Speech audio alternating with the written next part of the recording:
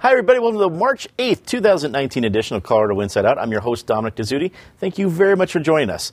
Let's get a quick take on former Colorado Governor John Hickenlooper officially announcing his candidacy for president in the 2020 election this week, officially joining 13 others seeking the Democratic nomination. Patty Calhoun from Westward. I saw him the very first tour in Iowa after officially becoming a candidate.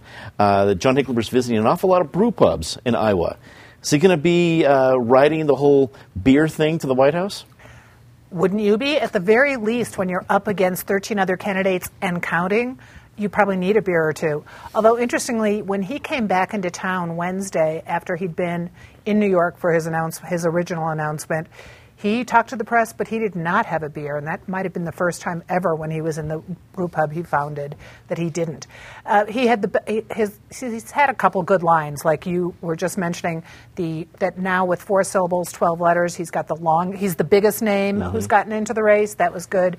At his rally last night in Denver, he got off a good one about, instead of saying you're fired, which Trump does, the best words you can say are you're hired. So he is absolutely going to push his business background. He's going to have to be able to figure out how to deal with things like when Joe Scarborough this morning asked him if he was a capitalist. And that's not a very good word in the Democratic Party right now, but certainly Hickenlooper's small business background is really something he can market, I think. It's interesting to watch. David Kopel from the Independence Institute and DU Law School. It's great to have you back after a couple of weeks out.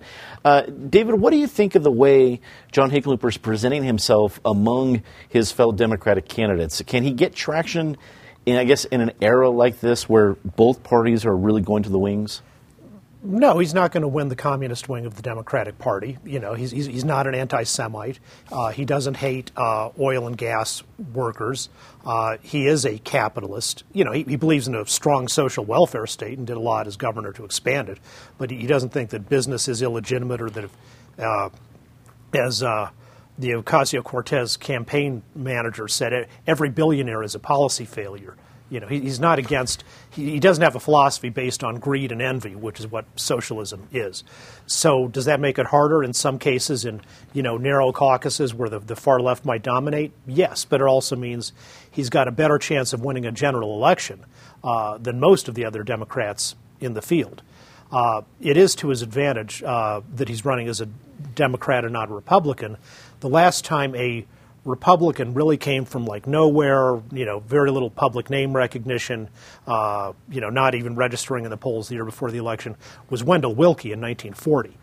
Ever since then, the Republicans have always nominated, one of their two leading choices as of the year, but, somebody who was famous, well-known, had probably run nationally before. But the Democrats, who've got Michael Dukakis, governor of Massachusetts in 88, Jimmy Carter, governor of Georgia in 76, and George McGovern in 72, coming from very far out to win the nomination. So I'd say I wouldn't count him out at all. And besides that, in Iowa, he is a relative of longtime conservative Republican Iowa Senator in the 50s and 60s, Bork Hickenlooper. So he may know more about Iowa politics than the handicappers recognize. As good of a job that Krista Kafer and Craig Silverman tried to do sitting in your stead while you were out, none of them were going to come up with a Wendell Willkie or a Bork Hickenlooper reference. Well done, David, as always. Eric Somner rounds up the panel for us today. Eric, what do you think? I mean, he raised $1 million in 48 hours. That's nothing to sneeze at, but can that be competitive in the field that he's entering? The $1 million was sort of a minimum barrier to entry. The governor of Washington, who got in the race a week prior, Jay Inslee, raised comparable money. Yeah, it was a minimum barrier, and he met that barrier. It is not often that I get to take on David on history, but I need to this time. He's right about Wendell Willkie. He's right about other pieces. Thank you for Bork Hickenlooper. I did not know that piece. But when you talk about Republicans always nominate the next in line? No, not the next in line, but a guy who's a leader in the year before. Okay. I guess I would suggest that there's one other notable and very recent exception to that, named Donald Trump. But he was in the head of the polls starting in 2015. Okay, but he did not meet the usual profile. Yeah. Give me a chance, David. It's not often I can get. Eric, you went tugging on Superman's cape over here. And you took him on history. So I'm going to take my opportunity, take my shot. I think it's going to be fascinating to watch where the Hickenlooper campaign goes, simply because he is somebody we've been talking about around this table now for 15, 16 years. But I flash on when a mutual friend of ours introduced me to him early in his mayoral campaign. We had lunch at the Appaloosa Grill. I'm not even sure if that's still around downtown. That was my first face-to-face with John Hickenlooper, and it's going to be interesting to see where Hometown Boy goes. He does have a lane to run in. It is a narrow lane. The lane gets narrower if Joe Biden gets in. It's sort of the mature lane, the one where it is not this harsh ideological contrast with Donald Trump. It is much more of a stylistic of we can be civil to each other. It's a human contrast versus an ideological contrast. I think it's a narrow lane. This will be a test of whether a nice guy can prosper in today's Democratic Party, a moderate guy can prosper in today's Democratic Party, for that matter, whether any guy can prosper, or whether we're looking for the other gender. It's going to be fun to watch. Well, indeed. And a quick program note, we're usually used to our four top panelists. Natasha Gardner was scheduled to join us today, but this morning she wisely took the advice of her 6-year-old, who said you should not go to work today because she could barely mutter a whisper with her voice the way it was. So we hope she is feeling better, and sage advice from Oliver. A bill that would bring sweeping oil and gas regulation reforms to Colorado was formally introduced this week. Nearly 400 people testified in front of the Senate Transportation and Energy Committee, creating a marathon 12-hour meeting that ended with the predictable bill passing on a 4-3 party line vote. Meanwhile, former U.S. Senator Ken Salazar expressed his concerns that amending the state's oil and gas regulations could virtually ban drilling in some locations. Patty, the amount of people was impressive, but I guess I wasn't terribly surprised that a lot of folks would want to testify for and against this bill. But Ken Salazar coming out against it as vociferously as he did, and I realize he's done some work for the oil and gas firm, but it made me think this could have been a whole different story, thinking of way back when who we thought was going to run for governor, and he was the top person on the list who then said, I'm not running, then everybody else came in. It was a little surreal to watch. What was it like for you? Well, I'm just glad I wasn't there in person for the 12-hour wait. Might have been more entertaining if it had been the sex education bill, because they lasted about as long that time. We were filming last week just when they were really finalizing this and introducing it, and you knew it was going to be draconian compared to what the current laws are, but you didn't know how far. You can see right now the oil and gas industry probably wishes they had spent some of the money and effort they spent on pushing 74, trying to defeat 112, on maybe trying to keep the Senate Republican, because it is going to be very hard for them to stop this bill at this moment as it's going. Ken Salazar's position isn't all that surprising because he's been doing work for Anadarko. And let's remember, some of the testimony that came out was from the woman who lost a brother and a husband after an old Anadarko well led to a uncapped led to a gas explosion. So killing those two. I mean, really moving testimony. Interesting that there was testimony on both sides. You also see how the anti-fracking, and really the most to the left anti-fracking forces that we've seen in Colorado, are feeling their oats, because they were definitely out protesting at the Hickenlooper announcement yesterday, and they're going to keep fighting on this. So it's going to be a hard-fought battle in the legislature, but I'm just not sure how oil and gas is going to be able to rest any concessions on this. The Oil and Gas Commission will probably wind up with a very changed mission, which gives local control and also puts health and environment before any other considerations. David, the way it's written now, let's assume it just keeps going through on a party line vote, is oil and gas probably looking more at legal fights, one community at a time, that come after them? What do you think is their play after what we've seen so far? Except their extermination. There's the point of this bill is there's no more room for legal fights. You just wipe them out, and that's the end of it. I don't want to praise. I didn't agree with the committee's vote, but as Patty said, they listened to everybody who testified. Usually you're on a 3-minute limit, and the legislature does that all the time on all kinds of controversial bills. It's one of the things that makes Colorado special, where just as a citizen you can come down and say your piece. You're not necessarily going to change people's minds, but at least you really do get to speak, and that is one of the ways Colorado has always been a well-governed state in that regard.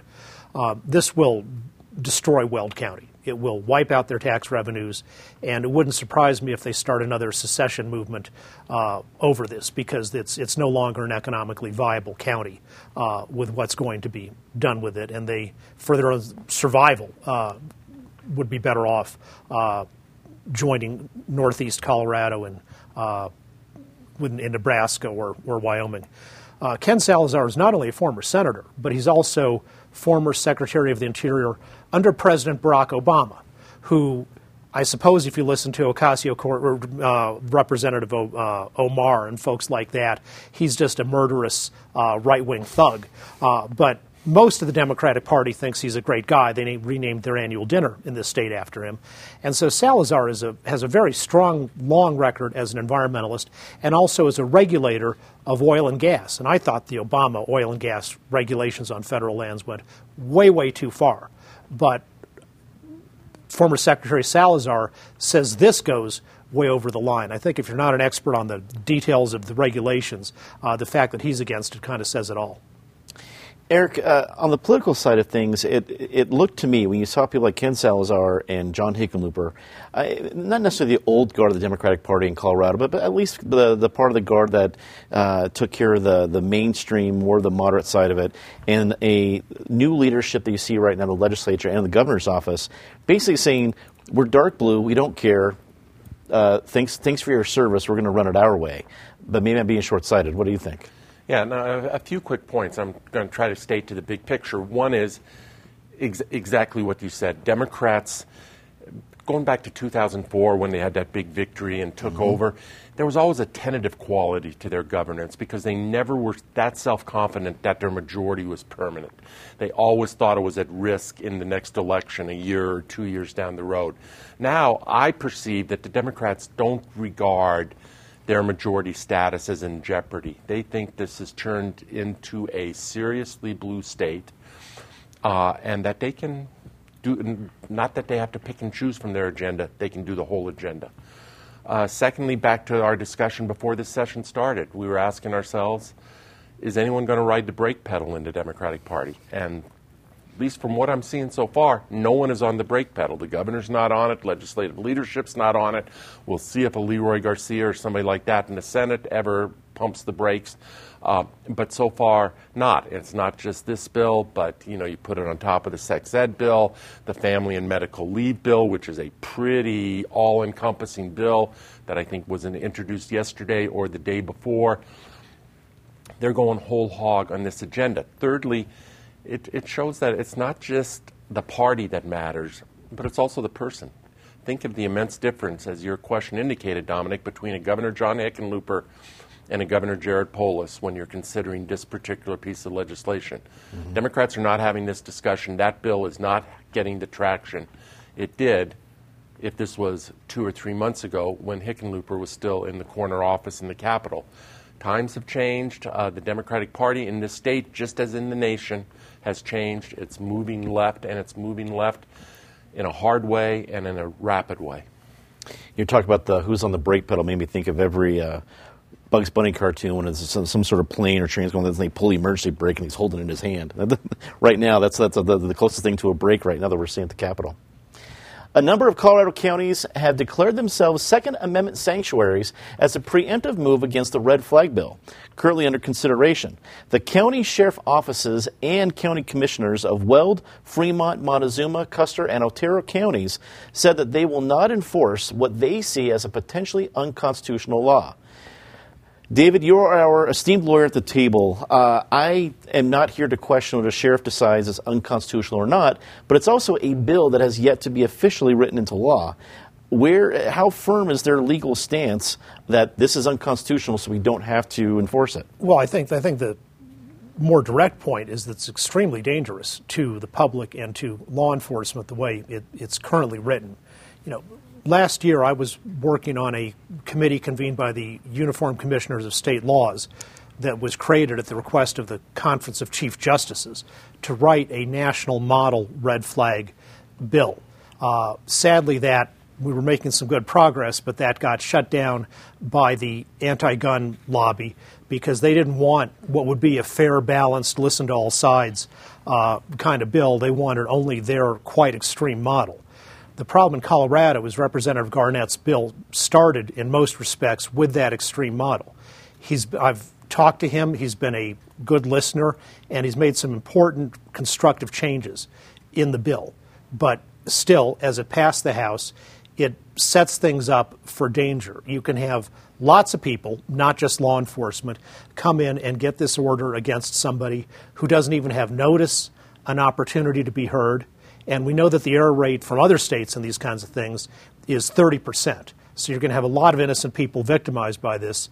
And then under the bill as it currently is, the next step is the sheriff's deputy shows up at your house at 6 o'clock in the morning, might knock, could be a no-knock raid without the normal controls we have on no-knock raids that you have to get district attorney approval, and says, I'm from the government, I'm here to confiscate all your guns.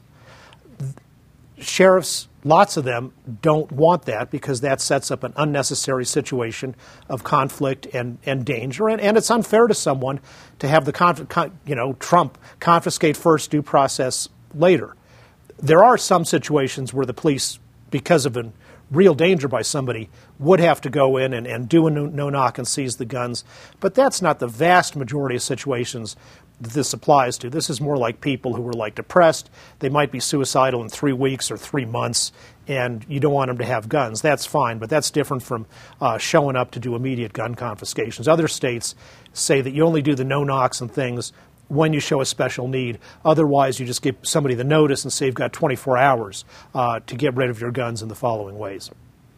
Eric, what's the optics on this one? With the sheriffs coming out, and David makes some valid points. I have not and will never be a county sheriff. I don't want to say that this would be easy or dangerous to do this, but for sheriffs to come out and say, nope, we consider this law unconstitutional, so we're just not going to enforce it. Now we're a Second Amendment sanctuary.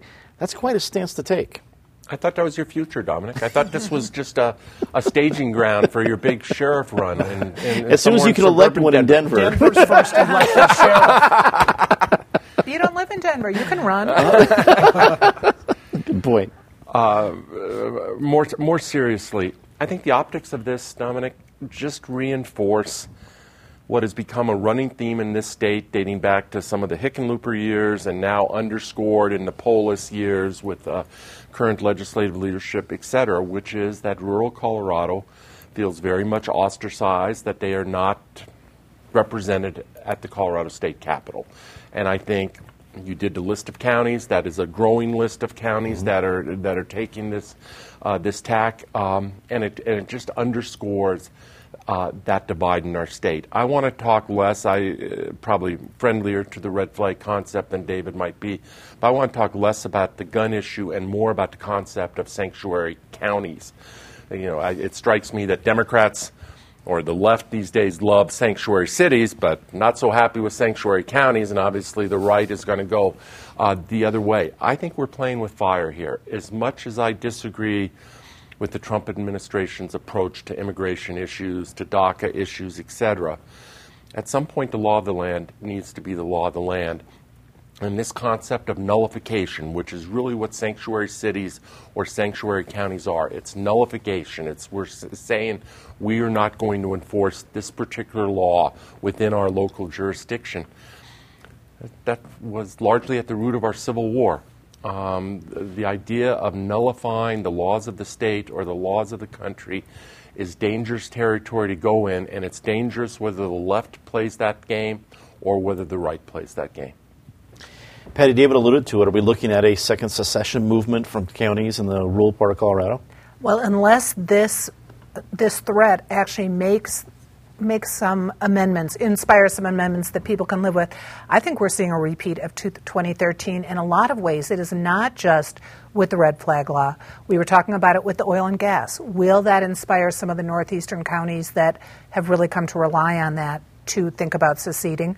We also see it in the popular vote issue, where we're now seeing recall efforts because people are so mad they want to get the popular vote onto the popular ballot, and that's in limbo. So we're seeing potential secession, recall, and sanctuary counties.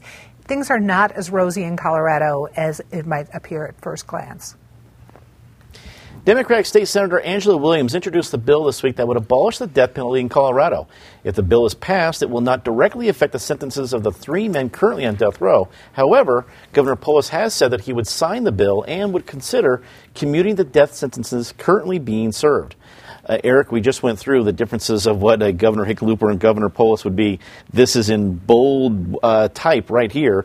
Hickenlooper told these folks, hey, I was going to veto it, so it never came back up. Now it at least has a clear shot to the governor's desk if it can get there. Do you think it will? Yes, I think it will get there. Maybe you thank Jared Polis for giving Colorado the discussion of the death penalty that John Hickenlooper promised us way back in the Nathan Dunlap era. Quite frankly, I think we are at a point when we ought to have that discussion and we ought to resolve this issue of the death penalty one way or the other, and not the Hickenlooper way, which was just to put it on ice, put it on a holding pattern, and kick it down to the road to the future governor. In this case, Jared Polis, but it could have been Walker Stapleton, could have been one of Polis's primary opponents or whomever.